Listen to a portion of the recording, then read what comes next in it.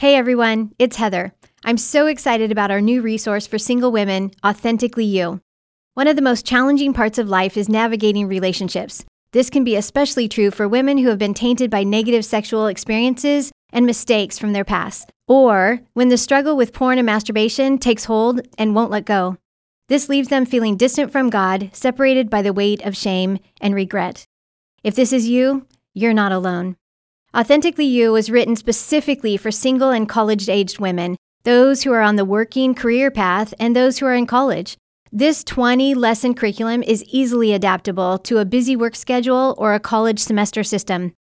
Through this group experience, you'll explore how your past pain and trauma contribute to distorted beliefs and an unhealthy thought life. You'll uncover the role your family of origin plays in your past and current behaviors and address the issues that perpetuate compulsive and addictive patterns. And through the use of weekly exercises, strategic tools, and self-care focus, you'll learn how to live in health, how to live as your true, authentic self. I know God has a plan for your life to bring you to a place of health and wholeness. If you allow it, God will do amazing things in you and through you. So pre-order today, Authentically You. Go to puredesire.org/AY. That's puredesire.org/AY.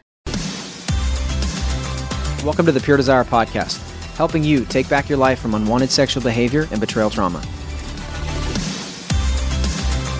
Hello, I'm your host, Trevor Windsor, and you're listening to episode 308 of the Pure Desire Podcast. You're joining me, as always, my co-host, Nick Stumbo. I am what I am. Oh, my Lord. It's just, oh, man, I don't know. I'm not really sure. What's so funny about that one? Was it the arm motion that got you? It was probably, it felt like, okay, so. I thought that'd be the giveaway. I am what I am. Yeah, I'm pretty sure that you're doing Popeye. Yes. Okay, because I don't know the quote, but it was the voice and the arm motion. This is why you should watch the intros, by the way. This is why we're recording them now. But yeah, those haven't been on YouTube in the past. But I heard we're putting them up now. We should at least put this one up. Well, if our videos plummet after this, I'll feel really bad. Yeah, that's true. Though our producers have said that this is like sometimes the most fun part of our episode. So anyways, no pressure people to like it or not. But Nick, talk to me about why Popeye, because we had, man, I'm trying hard not to over describe it, but we had an amazing conversation with Joshua Broome, who was a porn star and was a high performing and highly, accolades award winning, porn performer. To then now he's pastoring people and using his story. And we had him on really just to talk through that, how he went from his porn star life to now following Jesus and helping other people. Yeah, it's an amazing story of redemption and what God can do in any life. And I think the theme we kept coming back to is around that identity piece. And what many of us struggle with, whether a porn star or just a guy or gal who has struggled with pornography, there can be that identity piece that says, well, this is my past, or this is what I've done. These are the mistakes I've made. I am what I am. This is just who I am. I can't rise above it. Mm-hmm. I can feel really sorry and try to change my life, but it's going to kind of stick with me forever. Yeah. And we see a lot of people, I think, stuck in that and stuck in some shame. Even if they're owning their story, there's still some shame of, well, this is like a part of my resume now, and it's just never going to, I can't rise above that.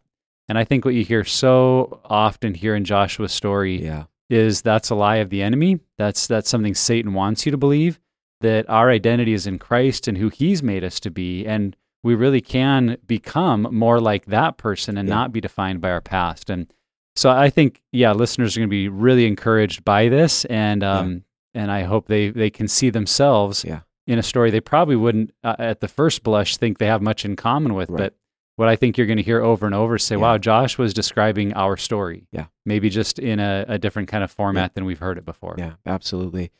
One of the things that he talked about was overcoming the identity piece of being a porn performer and shame, and how difficult that was for him to come out of. And, that's one of the reasons why we offer online groups, is so often people want to step into sexual health and sexual integrity, but either feel too much shame to get into a local group, or there aren't local groups around them. But we do offer groups now online that people can join from anywhere in the world. And so, what encouragement would you give people to consider an online group in their story? Yeah, it comes up in today's episode. If you ask the question, where can I go that I can own my story? and not just in a general way, but like in a very specific, honest, even gut-wrenching truth of, here's what I've done, here's what's been done to me, here's what's happened in my story, here are the choices I've made and the nitty-gritty details. And how do I then not just learn to be honest, but in that honesty then rebuild on a new foundation of hope, freedom, and healing. And we would say that's a group experience using Pure Desire materials. But we've recognized that for many people, when they look around at their local community, when they go to our groups map online, they're like, there's no church around me doing anything. Yeah. And that's why we've provided online groups to be a safe environment where people can experience a healing journey with Pure Desire resources and Pure Desire vetted and trained leaders that we feel really can be a significant piece of someone's healing journey. And so it's for men, it's for women, it's for the struggler, it's for the betrayed to find that community. And if you don't have it around you locally, then joining an online group is a fantastic option. Yeah. So if you want to see what groups we have listed, there are groups for men and for women, those struggling and those betrayed, you can go to puredesire.org/groups. Subscribe to the podcast, guys. We're on all the major platforms. And I'm going to say this. Why don't you share this episode with someone today? As you listen and you hear Joshua's story. It's fascinating. And you're like, wow, this is crazy. Yeah, even just on a base level, it is a fascinating story to listen to. So definitely share it with someone. And look, if you want to write a rating, I'll be your best friend, I promise. Also follow us on social media at Pure Desire PDMI. And with that, here's our conversation with Joshua Broome on his journey from porn star to pastor. Joshua, man, thank you so much for joining us. We are honored to have you today. Thanks for being with us. Yeah, glad to be here. Yes. Okay, so we're excited about this conversation because as a former porn star who's now living in sexual health and has some like significant ministry too, we wanted to talk about you, your story, and what you've learned really about pornography, sexual addiction, and what it looks like to recover from that, to be living in sexual integrity. And with that, let's kind of just jump right in. First question. No one just gets into being someone who's a porn performer overnight, right? That doesn't just happen. So can you tell us the story and how did you get into the porn star lifestyle? And then maybe to give us a glimpse of how you got out of it. Yeah, so that's quite a story, but yeah. So I moved out to Hollywood when I was 21. I went to school for theater and I was pursuing acting. I was doing modeling. I started modeling when I was around 13 years old. But at 12 years old, I was exposed to pornography for the first time at my cousin's house. There was a magazine. We all saw it. Didn't really know how to process that, made me feel awkward, and then led to a curiosity that that stayed with me for a long time. I was very promiscuous in high school and in college, and I ended up dropping out of college like after the second semester, the end of my second semester. The end of my sophomore year, the second semester of my sophomore year. And then moving out to Hollywood, I thought, this is what I want to do. I'm having some success. And if I put myself in closer proximity to that industry, it would be advantageous for me. So I did that and landed an agent, started working. But like many people out there, work sporadic, not managing my money well, living far beyond my means. So that led me to having to get a job to kind of mitigate expenses. So I was working at a restaurant, and at this restaurant in the middle of West Hollywood on Sunset Boulevard, where everything is, these group of girls come in and sit down, and they're dressed very provocative, and I go over to the table and trying to win them over with some Southern charm and using your acting skills. There you go. Yeah. Turn it on.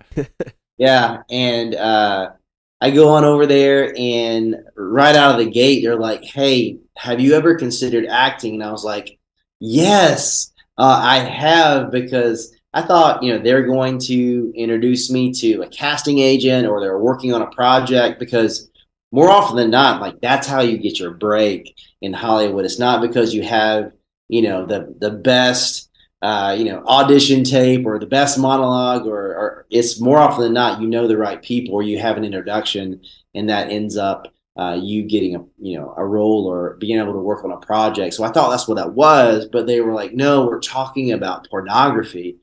And I was pretty shocked by that. And being someone who had seen porn, but not really, I think in a way, it it was like they weren't real. Like these weren't like the people on the screen or in the magazine. I had kind of disassociated that from reality, and it was just a fantasy. But now I see this fantasy in real life, and they're inviting me into this space. And they said, "Well, we would love to introduce you to our agent." And for some reason, the introduction to the agent that provided enough credibility, compounded with my curiosity already, to take the meeting with our agent.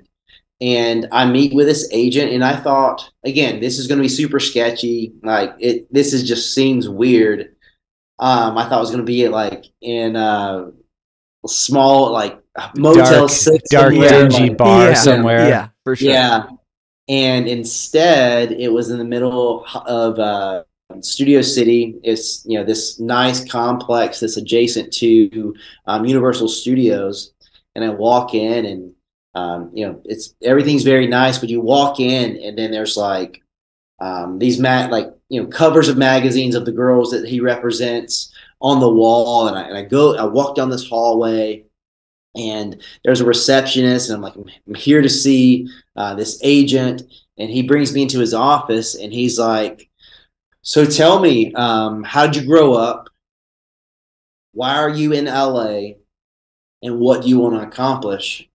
And I was like, well, I grew up just me and my mom, and I want to act. And I guess what I want to accomplish is I want to be famous, I guess. And he's like, perfect. I'll make your name famous. And because you have this acting experience, the pornography industry is actually shifting in these big budget films, and they're going to start parodying movies. And because of your acting experience and you're a good looking guy, you'll get all the roles. Like you'll be the guy. And he talked a good game, and he really spoke to someone who was very insecure. And then him saying that I would be the guy. So I grew up without a father, and then you take that and you compare it with someone who has a high achiever personality, and that can be really detrimental if that high achiever is broken. They believe the lie that they can achieve validation or they can earn their value and prove themselves.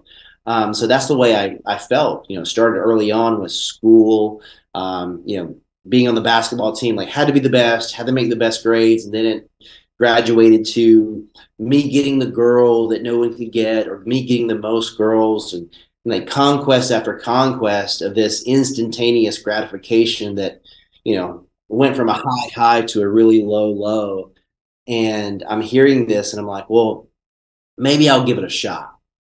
And I did one film, and little did I know that one film, this is like 2006, that one film went viral. It got a few 100,000 views, and everyone was seeing it, and it was being shared everywhere. And then my agent gives me a call. My mainstream agent gives me a call, and it's like, hey, your name is tied to pornography, and that's a clear violation of the code of conduct that you signed when we decided to represent you. We can no longer represent you. So essentially, I got fired. And then a few days after that, I get a phone call from my mom, and she was saying that your uncle heard at work that you had done a porn movie. Is this true? It's like, in the South, it's like depending on how much of your name you hear, it's like how much trouble you're in. So like Joshua, it's like, I'm okay. Joshua Luke, there's a need for urgency. Joshua Luke Broome, Yeah.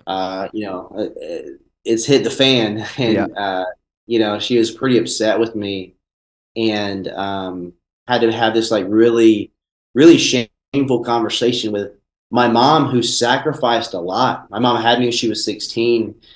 Sacrificed a ton to put me in acting classes, for me to have new basketball shoes, to go to basketball camps, to I took voice lessons so that because I grew up in a really southern hick town, and I said mater and tater and things like that, and took voice lessons to be able to articulate words in a way where people could understand them. But really invested in me, like lots of sacrifice, and just seeing the fruit of that just blow up.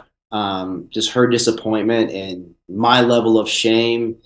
And, we're often in a crossroads where, okay, you blow it, you make the mistake, you do the thing, and then you're at a crossroads where you either take ownership for your mistake. And, at that point, I had to pivot. There was something else that I had to do because I had ruined the opportunity for me to be in this lane specifically.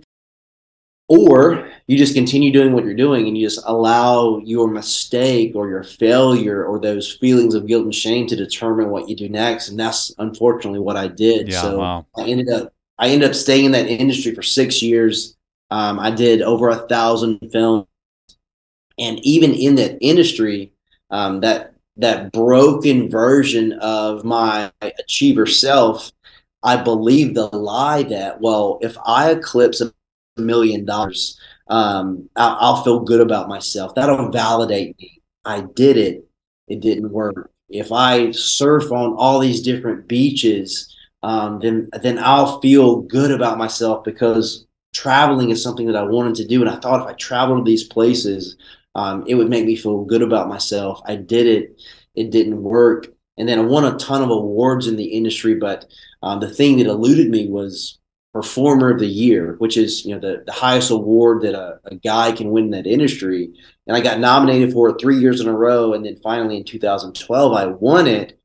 And when I won it, it quickly went from the highest of highs to the lowest of lows because the award didn't fill the gap in my heart that I thought it would. And when that didn't work, I went from pretty depressed, pretty defeated, to very depressed and suicidal. And I made a plan to take my life.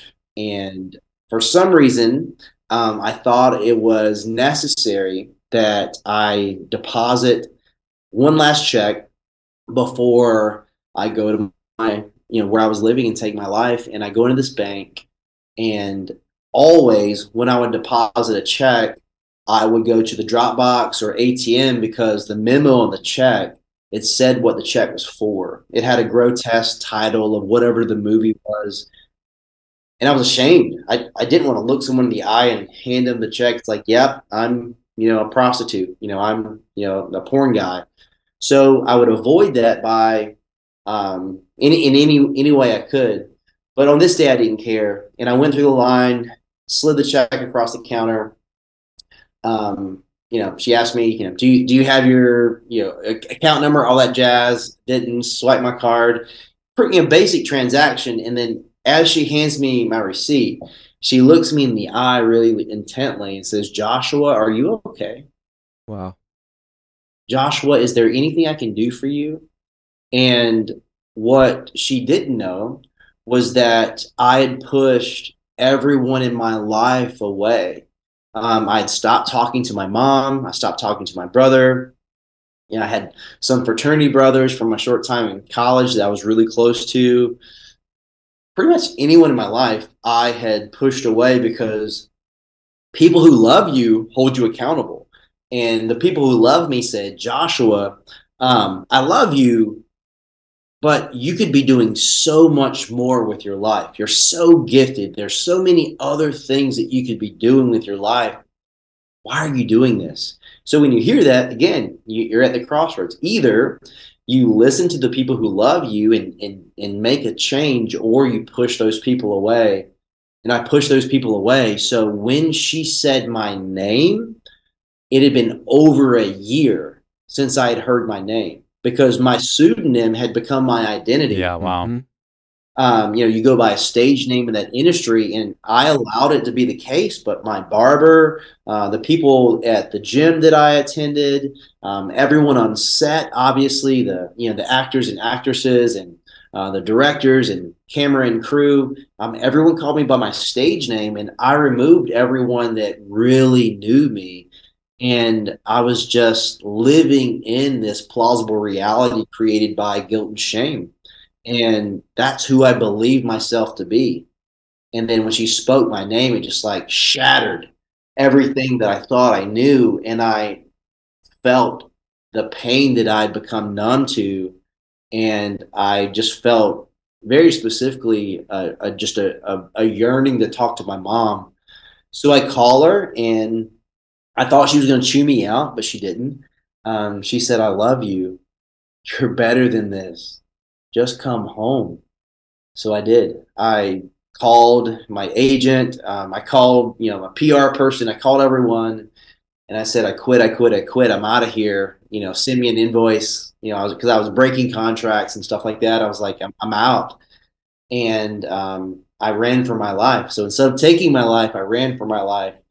And that's how I got out of the industry.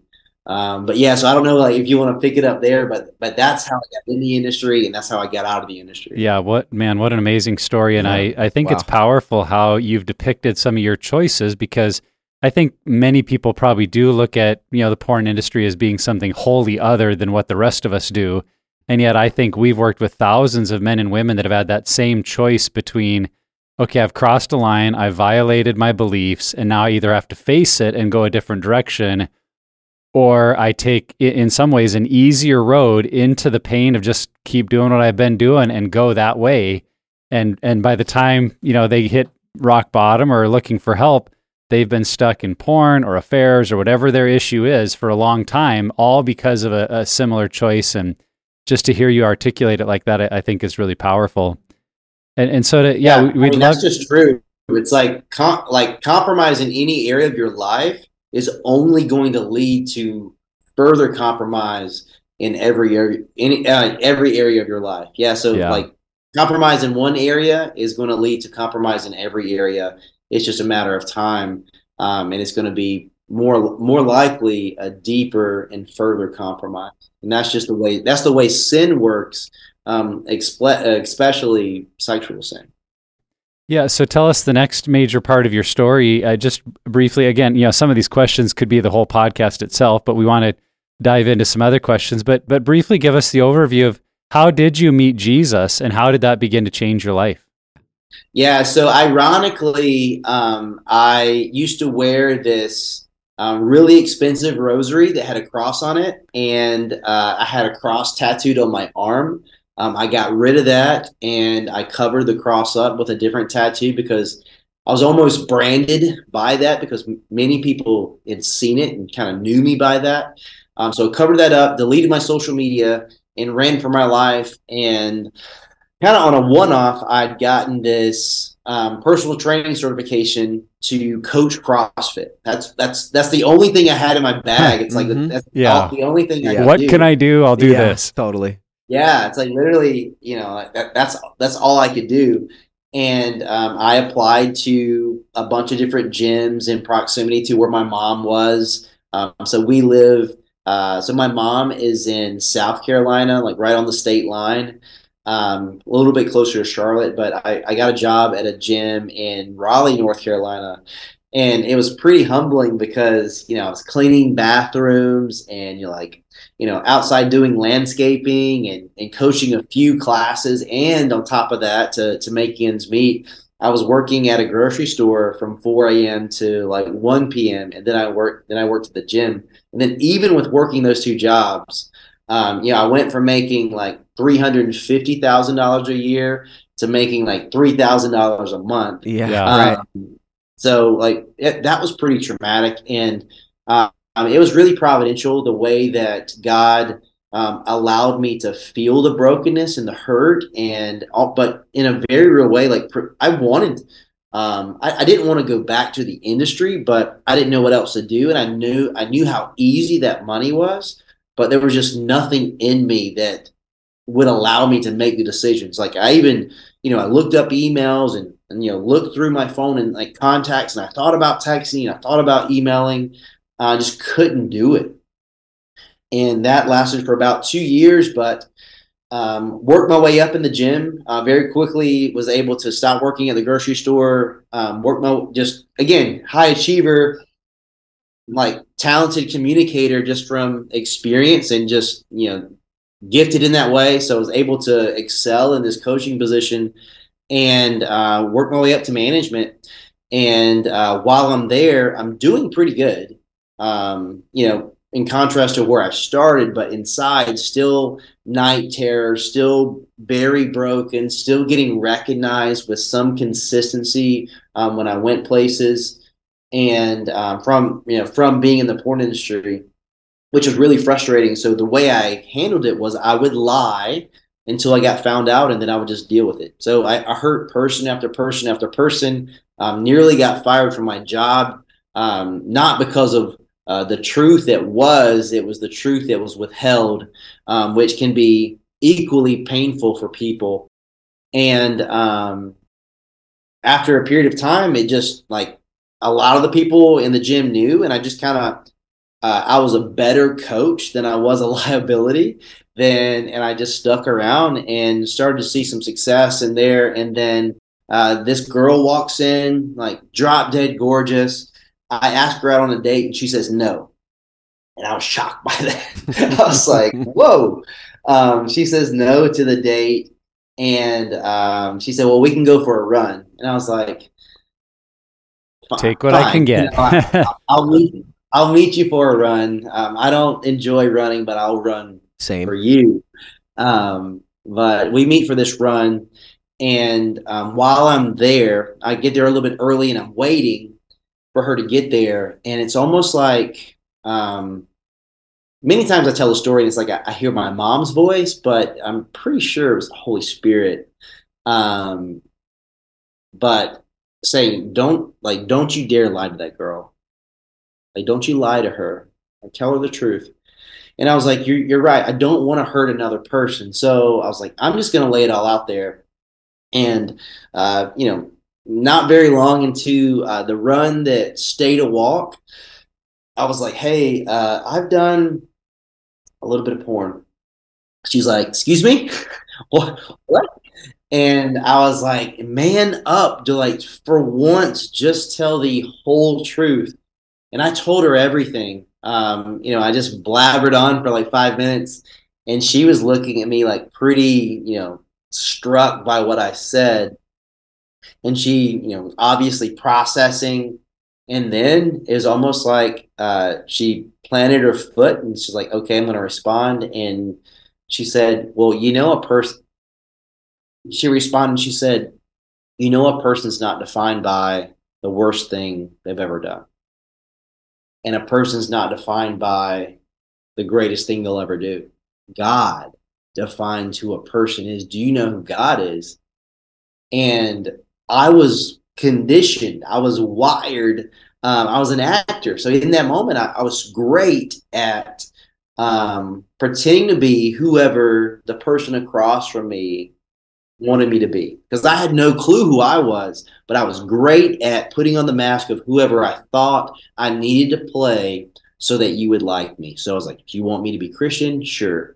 Cosmological argument, just regurgitating anything I've ever heard. Right. And then she pressed in. She's like, well, are you plugged into a church anywhere? What does your walk with Jesus look like? And I couldn't fake it. And I was just like, if that is what you're talking about, maybe I don't have that. And she's like, well, I gave my life to Jesus when I was in 7th grade. My brother, sister, mom, and dad, all Christians. I'm not perfect by any means, but Jesus is the foundation of my life, and he is how I make decisions. So anyway, do you like tacos? I was like, what? Hold on a second. I just told you all of this, and I tell you the truth, and I was never forthcoming with anything. And I tell you this, and your response is like, no big deal. And it's like, you really see, her being bold in her faith, and you see Colossians 4:6 being played out. Like, let your speech be gracious and seasoned with salt, so you might know how you ought to answer each person. And sometimes it's not the right answer, it's the right response. How you react sometimes preaches a powerful message. And she extended kindness to me and grace, but she also told me the truth. And that was really captivating to me. I felt loved, I felt heard, and very curious. I felt very curious. And a few days go by. So this conversation happened on Easter 8 years ago. And the next weekend, she said, "Hey, would you like to go to church?" And I was like, "Sure." And we go to church, and I walk in, and there's this giant wooden plaque that says, "We want to love people where they are, but encourage them to grow in their relationship with Jesus Christ." And I was like, "I've heard about Jesus. He seems awesome. If you knew who I was and where I've been, there's no chance you're going to love me where I'm at."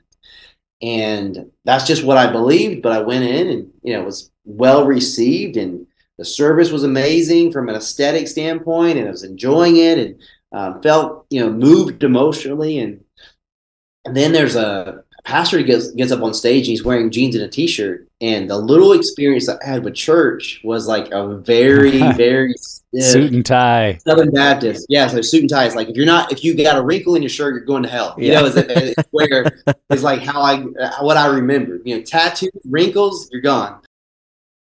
And he gets up there and he starts talking about how Jesus changed his life.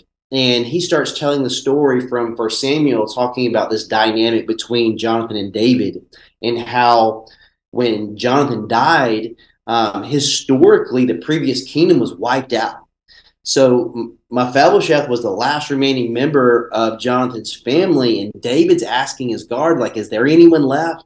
And he goes and sends this guard, and Mephibosheth knew history because it implicated that he was going to die. So knowing that, sends the guard, and instead of extending a spear, he extends his hand and he brings him into David's kingdom, and he gives him a seat at his table, even restores his land. And then the pastor pivots to, well, you know who's guilty? Everyone. Romans 3:23 says that we've all sinned and fall short of the glory of God. And then Romans 6:23 says the wages of that sin is death. So each and every person is guilty, and each and every person, like Mephibosheth believed, is impending death. So there's a holy and perfect God that we can't get to because of our imperfection, because of sin. What are we to do? Well, Jesus comes into this world, fully God and fully man, lays down his life, and he dies on the cross, paying our debt. And the way that we can be reconciled to God is putting our faith in the perfection of Jesus. And I'm hearing this, and in this moment, Holy Spirit just gets a hold of my heart, and I give my life to Christ.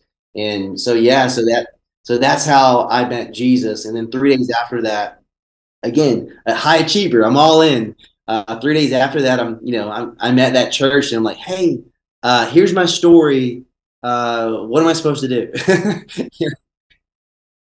Yeah. And then so I connect with pastor, and he introduced me to this man, Andrew Yates, who was a new pastor at this church. He just graduated from Dallas Theological Seminary, and he was there to help launch another campus. And he sat with me. He was supposed to sit with me for like 30 minutes. He gave me Searching the Scriptures by Chuck Swindoll, and we're going to talk about, observation, interpretation, application. Like, here's how you read the Bible in context. Here's a little bit of homework. And instead of that being just a little bit of time that he intended it to be, we sat there for 3 hours. And then I rearranged my whole life. And then for 4 years, I spent 15 to 20 hours a week with him, and ended up going to Bible college at Liberty University, studied biblical theology, and God started bringing opportunities for me to share my story. That's and then awesome. Eventually to preach the gospel. And here we are. Hey peeps, Trevor here. So it's happening again. Our biggest event of the year. The Pure Desire Summit 2023 is coming this September, and you won't want to miss it. And this year, it's from the heart. You'll hear from amazing experts in the field of betrayal trauma, addiction recovery, and relationships on a variety of topics that will ignite your heart for healing. Gain practical tools for cultivating deeper connections and experience the hope of healing in a safe place. We have sessions from Dr. Barbara Steffens, Nate Larkin, Heather Cole, Nick Stumbo, and myself. And on top of that, we have Dr. Adrian Hickman, Rodney and Tracy Wright, Ashley Jameson, and many others teaching our breakouts. The Pure Desire Summit is a place where it's okay to not be okay. It's a place to understand ourselves better and God's desire to bring healing to the wounded parts of our hearts. At the summit, you'll hear from people who understand deep hurt and isolating addiction, You'll hear from people who've walked the painful road of betrayal. You'll hear their honest stories and how they experienced and continue to experience hope and freedom. You are not alone.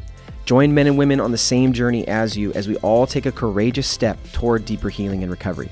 Are you ready to do this together? Let's do it. Join us September 15 and 16, 2023 in the beautiful state of Oregon, or from the comfort of your own living room.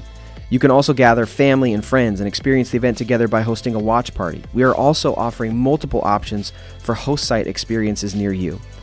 Want to bring your spouse, friend, or even a high school or two? You can get a discount off 2 tickets for the in-person or host site event. Discount automatically is deducted at checkout. So sign up for the Pure Desire Summit at puredesire.org/summit. Excited to see you there.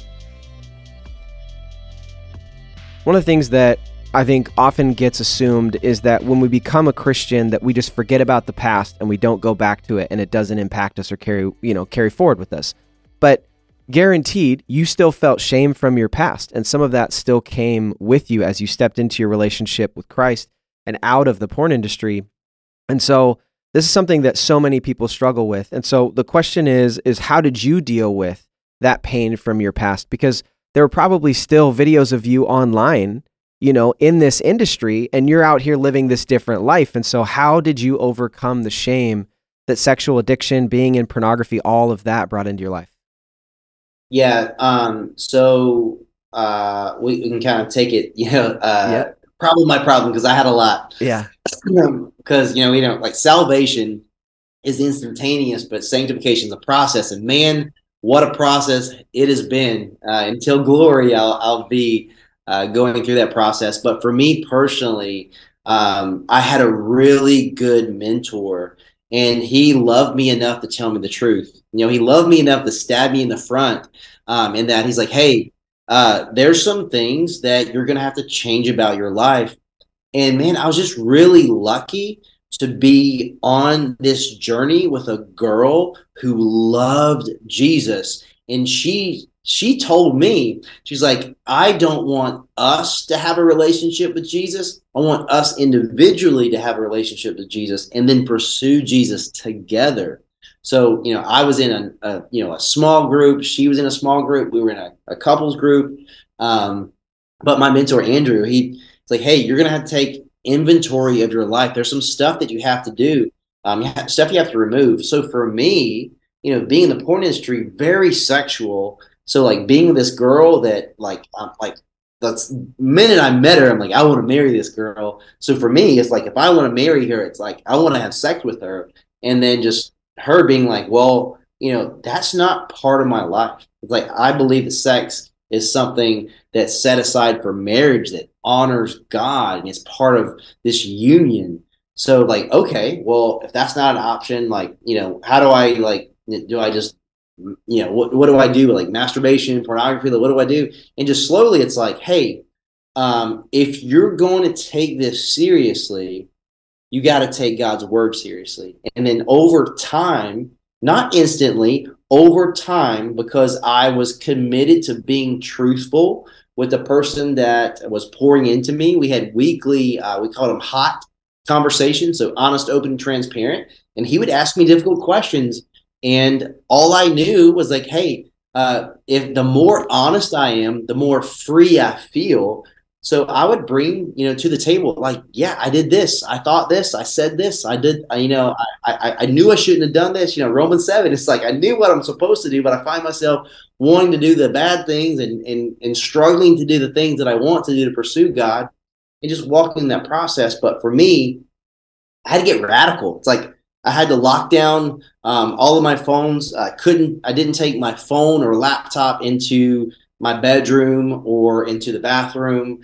I was committed to not, like, for me, I was committed not to touch myself if I could avoid it. So like loofahs, like not like for no reason touch myself, because I had to go to that extreme. And then if I did something outside of what I was committed to, I would confess it. And not in a vague way. So yeah. I think where you get really free, like freedom doesn't look like, man, if you and I are holding each other accountable, and it's like, hey, what's your walk with God like? Like, how's your heart? Is it pure? And I said, well, I saw something the other day I knew I shouldn't have seen, and then I looked at it a little bit longer, and whatever, it's like, man, I knew I shouldn't have done that, I'm a knucklehead, and you're like, man, you shouldn't do that, and that's what the conversation looks like. That's not helpful, because there's no remorse, and repentance is 180-degree turn away from it, and it's a commitment to, hey, this was detrimental to my life.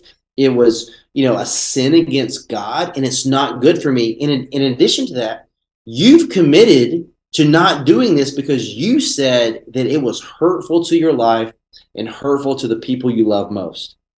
So if you love God, John 14:15, if you love him, obey his commandments. So when you disobey him and on purpose, what you're saying is you don't love God. And that was convicting to me. But again, I had to have people in my life that tell me the truth.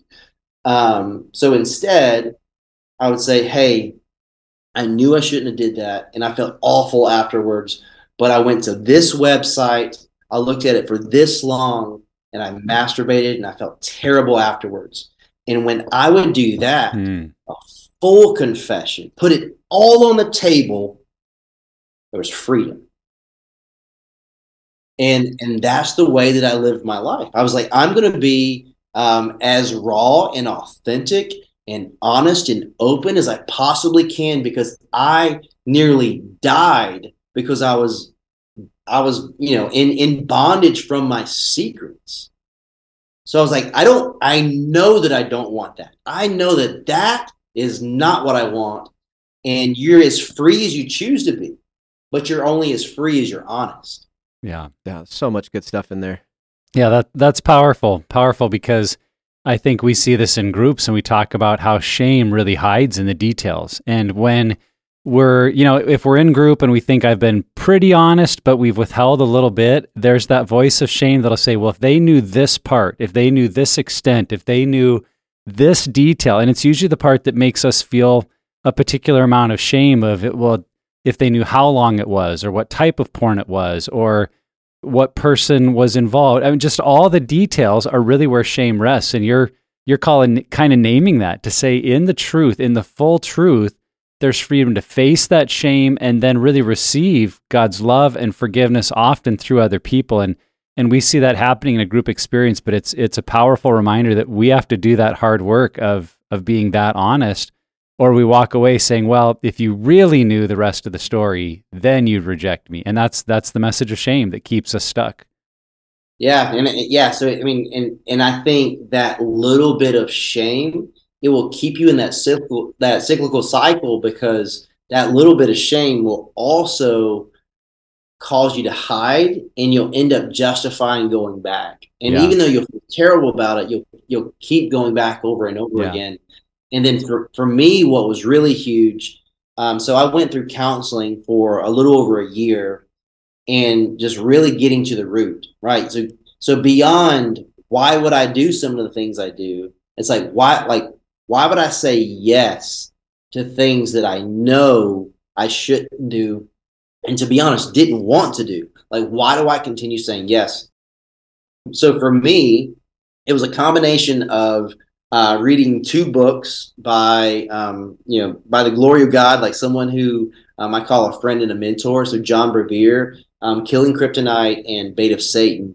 But for me, working with, so reading those books and working with my counselor, I realized that, so for me, I grew up without a dad, and it was a unique circumstance because my mom had me when she was 16. We were living in a small town, and I saw that person in the grocery store, at the gas station. So it was a reminder on a consistent basis that I have a father in this world, but he chooses not to be my dad. Yeah. So there must be something wrong with me.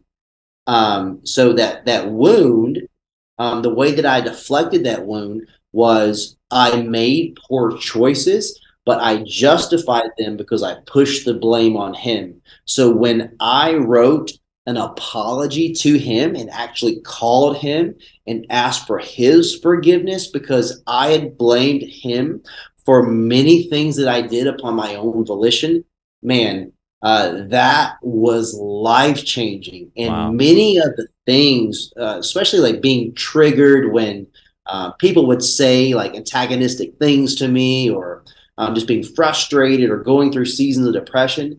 I was delivered from that, but it was specifically because I identified the root.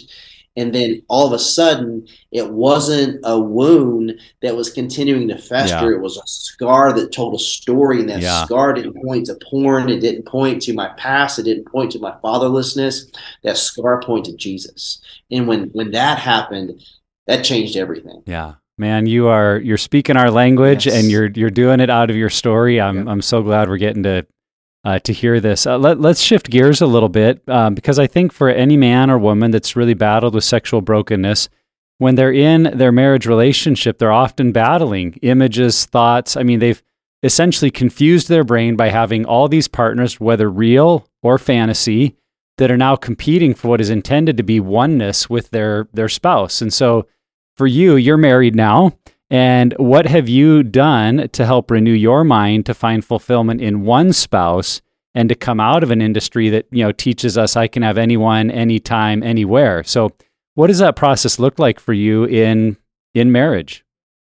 Yeah, for me, it's like I clung on to scripture like it was, the essence of life. And, as 2 Timothy 3:16 talks about, where, all scripture is God breathed and it's good for teaching, rebuking, and reproof, right? So reproofing, I had to dismantle and destroy lies that I believed to be true, because that's the dangerous thing about lies.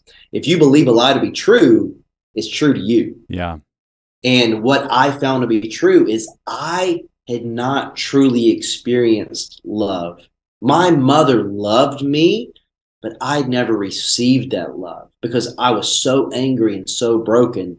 And when I saw how much God loved me and truly understood what an agape love was, all of a sudden I realized what I had with my wife was the thing I was desiring most. Yeah. So I had only experienced lust, and then I experienced love with this woman. And all of a sudden, I'm satiated and satisfied in a way I've never been, because I've never had this. Yeah. Yeah. So that was a game changer for me. But also, just being smart. It's like, don't go to the gym and stand behind a group of girls wearing leggings on Stairmasters. Like I would remove myself from Yes. situations where I was like, Wisdom. Yeah. Have wisdom. Right. Yeah. Like don't go into a co-ed sauna. Don't stand behind like girls wearing whatever. So what I tried my best to do is, I think until you have a level of self-awareness, it's impossible for you to be disciplined. Yeah. Because if you don't see something you're going to trip over, you can't discipline yourself to step over it. Yes. So for me, I had to get really good at being aware of what triggered me and run like heck from those things and create healthy boundaries in my life. But again, if I saw or thought something, it's one thing, like Romans 12:2 talks about how we're not to be conformed by the world, we're being transformed by the renewing of our mind. There needs to be a metamorphosis, but also if I cling to scripture, 2 Corinthians 10:5 says that I can take that thought captive and make it obedient to Christ. Yeah. Amen. So my desire to love and serve Christ supersedes what I want or desire. So I can say, hey, I might see that or be thinking that, but I know where that train takes me, and I want no part of that. Yep. So I run. I want to be like Joseph. I don't want to be like David. I don't want to look twice and clear my browser history. I want to see trouble and run. Yeah.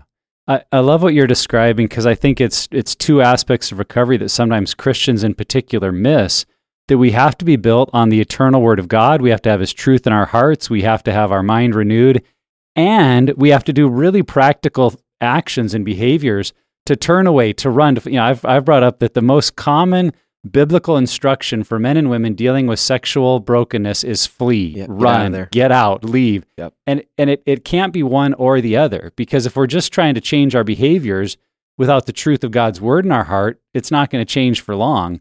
And if we only think, well, man, I'm built up in God's word, and then we naively think I can handle any situation I'm in, I see people stumble back into the same pattern all the time. And so this combination, when I said, you're speaking our language, I sincerely mean it. It's like there's the deeper work of identifying the wounds, there's building on the truth of God's word, and there's the really practical behavior stuff. And all of that together is what we've seen be effective. And it's just awesome to hear it coming out in your story. So yeah, thanks for that. Yeah, 100%. And I think that, it's the reality is, like, even if we know the Bible incredibly well, the reality is our heart's still deceitful and we can't trust it, and we have wrongful desires. Yeah. So if I believe what the world says, that I need to man up, use this bravado to resist temptation, we're going to fail time and time again. Yep. Like, you might win 50% of the time, but more often than not, you're going to lose, because our heart is actually drawn to the things of this world. Yep. It actually takes more, it takes more bravado and strength and like true manhood to say, you know what? This is not a healthy place for me to be. Mm-hmm. I'm going to leave. I'm not in a healthy place to have Instagram on my phone. I'm going to delete it, not forever, but for a season. Maybe I don't need to go to a gym. Maybe I don't even need to have a smart device whatsoever, but I'm committed to removing this thing from my life. And I'm more desperate for freedom than I am to stay stuck where I am. Yeah, absolutely. It's those guardrails. Okay, so it's so clear to me that you must have felt this, especially getting into the church. And I know I personally have felt this way, and so many have, who've struggled with pornography, with sexual addiction, that they're disqualified from, you name it, ministry, from having an impact, from being someone that's lovable, from someone who can actually get married. Be a pastor. Right. You carry so many of those things, that label. What would you say to them? And how have you overcome that old way of thinking that, this is just who I am? Like, I can never be any of these things. What did it look like for you to overcome that? And then what encouragement would you give to people in overcoming that? I would say, again, I'm always going to look to the Bible, right? So 2 Corinthians 5:17 says that that person that I used to be, he's dead, and I'm a new creation. And then Romans 8:1, there's therefore no condemnation for those who are in Christ Jesus. So I've been, renewed. I have a new heart, a new mind, a new purpose. I'm alive. I was dead when I was in that point in my life. But the reality is, there's people who know Jesus that are struggling with this. And, to your point, like, what does that look like to be restored? I love looking at the story of Peter's life. Peter said, Jesus asked Peter, who do you say that I am? He's like, well, you're the Son of God. He's like, awesome. You're going to be Petros. You're going to be the rock that I build my church on. And then very quickly, I think like 5 verses later, he's calling him Satan, because Jesus is saying he's going to be crucified. Yeah. And he's rebuking him. And then he says something really interesting. He says that he's going to sift him like wheat. And when, not if, when you turn back, strengthen your brethren. When you turn back, strengthen your brethren. And then Peter goes on to deny Jesus 1, 2, 3 times. And then we see this really amazing, this story unfolding on the beach where Jesus is making them breakfast. And you see this really neat moment where there's this Jesus bringing Peter back to this moment. So there's 2 times in the New Testament where we see this word anthrachia, and it means these burning coals. And we can talk about the neuroscience of how your brain and memory is connected to smell. But there's 2 times where we see burning coals. Number 1, we see it the first time that Peter denies Jesus. We see it again when he's brought Peter to the shore and he say, hey, do you love me? Do you agape me? And Peter says, I phileo you. And then Jesus says, do you agape me? And then Peter says, I phileo you. And then Jesus says, do you phileo me? And Peter says, yes, I phileo you. I'm not willing to go to agape because I tried that before and I know what it cost me. I can't live up to that. And Jesus is like, well, I'm willing to meet you where you are if you're willing to be honest. And I'll take you to a place that you never would have got to if you wouldn't have trusted in me and surrendered all yourself to me. Then we go from that scene to Acts 3, where Peter's preaching a message of repentance, saying, you denied Jesus, you crucified Jesus. And he's preaching with such zeal and passion. Amen. Because he knows what it cost them. So that's what I would say. I would say that through repentance, through a genuine repentance and an adoration for Christ, you can fall mightily and you can fail forward because you will understand what it cost you. You look at David. He saw Bathsheba. He looked once. He looked twice. He did something he never should have done. And instead of clearing his browser history, he killed Uriah. And then tried to cover it up. That's right. And then you look at Moses. You look at leader after leader after leader. Who is perfect? No one other than Christ, but a broken person who repents and is restored and redeemed and understands that their identity is not built on what you do, your failures, your victories. It's not built on any of those things. If you understand that you are created in the image of God and he's prepared you for good works in advance, and there's gifts and talents and abilities that you have, but they're not to glorify yourself, they're to glorify him. And if your life is dedicated to that and you can rest in that, however you end up there, it honestly doesn't matter. It doesn't matter how you end up there. It matters that you get there. So for me, Eugene Peterson, I had to do the long obedience, right? Yeah. I had to do the hard work over a long time. Like, how did I get from, being someone who was in porn to someone who, I've been married for 7 years. I have 3 kids and I lead a ministry. How did I get there? Well, a lot of schooling, a lot of, free labor, a lot of volunteer work, a lot of reps, but also a lot of repentance and a lot of time spending on my face, calling out to God and telling people the truth when I didn't want to. And it sucked because I was committed to not being who I used to be because I knew what it cost me and I didn't want that. So anyone who is willing to humble themselves under God's mighty hand, be honest with people, surround yourself with community, put in the work to become the person that God created you to be, that's how you end up in leadership. That's how you end up in the position that, like, each and every person, you have this passion to pursue the thing that God has put in you. But we are our own, worst enemy. Like John 10:10, like the enemy wants to kill, steal, and destroy your calling. He wants to kill, steal, and destroy your passion. He wants you to believe that, you are your worst mistake. You are, the porn addiction. You are the abuse. You are the trauma, whatever it is. But realizing that there's something so much greater than anything you can ever do. And what happened on the cross, if that is the thing that defines you, God will take you to somewhere you could never get on your own.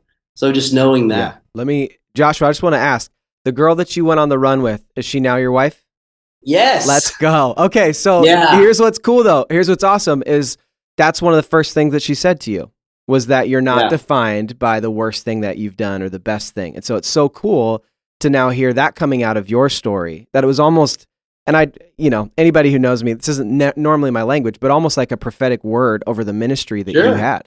That's amazing. Yeah. And it was almost like the Trinity of Hope because her name is Hope.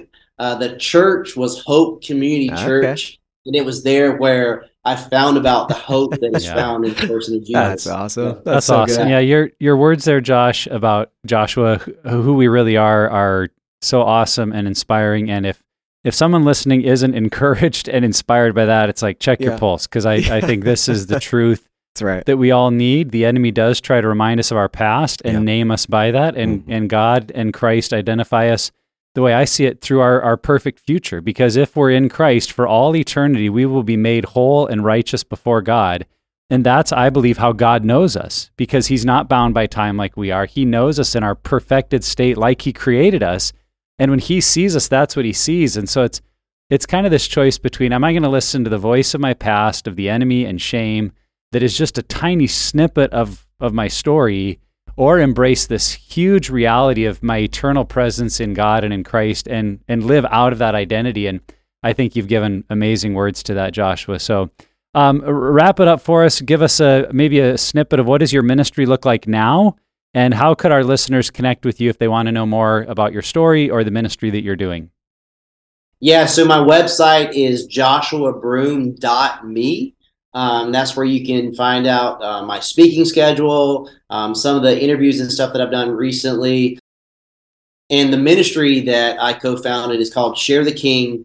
So essentially, I oversee a group of Christian influencers, and we are connected with ministries like I Am Second and Glue and He Gets Us and organizations like that, where you have the top of the funnel where there's certain content that goes out that maybe someone's spiritually curious, like, okay, it's like, who is Jesus? Who is God? I'm not willing to commit to being going to church or give my life to Christ, but I have questions.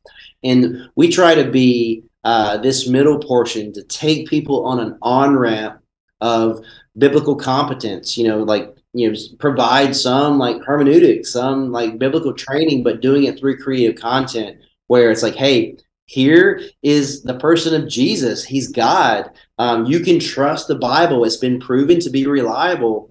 The fact that there's been prophecies fulfilled, that matters, and just providing people an opportunity to have an appropriate apologetic, because who's called to have apologetic? Everyone. 1 Peter 3:15, we're called to give an answer for the hope that we have. We want to provide people with that and just really paint a beautiful picture of Jesus and who he really is and what the Bible really says, and then create enough relational equity so it's like, hey, your next step is to be planted in physical proximity of a community of healthy people that want to love you and encourage you to grow. Because I don't want you to be like I used to be, because I used to have a bunch of people patting me on my back on my way to hell. Instead, I would rather have a group of people who love me enough to tell me the truth.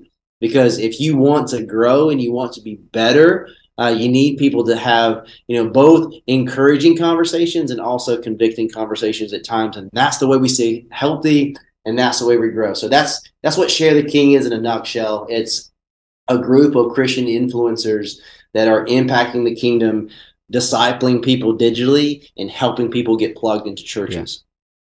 Yeah, dude, you've used a lot of scripture, and it keeps coming to mind that 2 Corinthians 1, that idea that as God comforts us, we also comfort other people. And it's so cool, man, to see what you're doing, because I think that people who have stories of sexual brokenness and, man, how intense your story is, it would be easy to just stay silent and to not step out and try to help people and not share your story. And so for us, personally, man, I know a lot of our listeners, all of them are going to get so much from this, and we just appreciate you, man, your time, your willingness to share your story, and just giving the perspective that you have to our listeners. So thank you so much, man, for being with us. Yeah, it's my joy to share. So thank you so much for having me. And wherever you're at on your journey, Pure Desire is here to help you take back your life from unwanted sexual behavior and betrayal trauma. If you or someone you know needs recovery and healing, go to puredesire.org and begin the journey today. If you like this episode or are a fan of the podcast, please share it with others and make sure to check out the full episode up on YouTube as well. And lastly, never stop being healthy.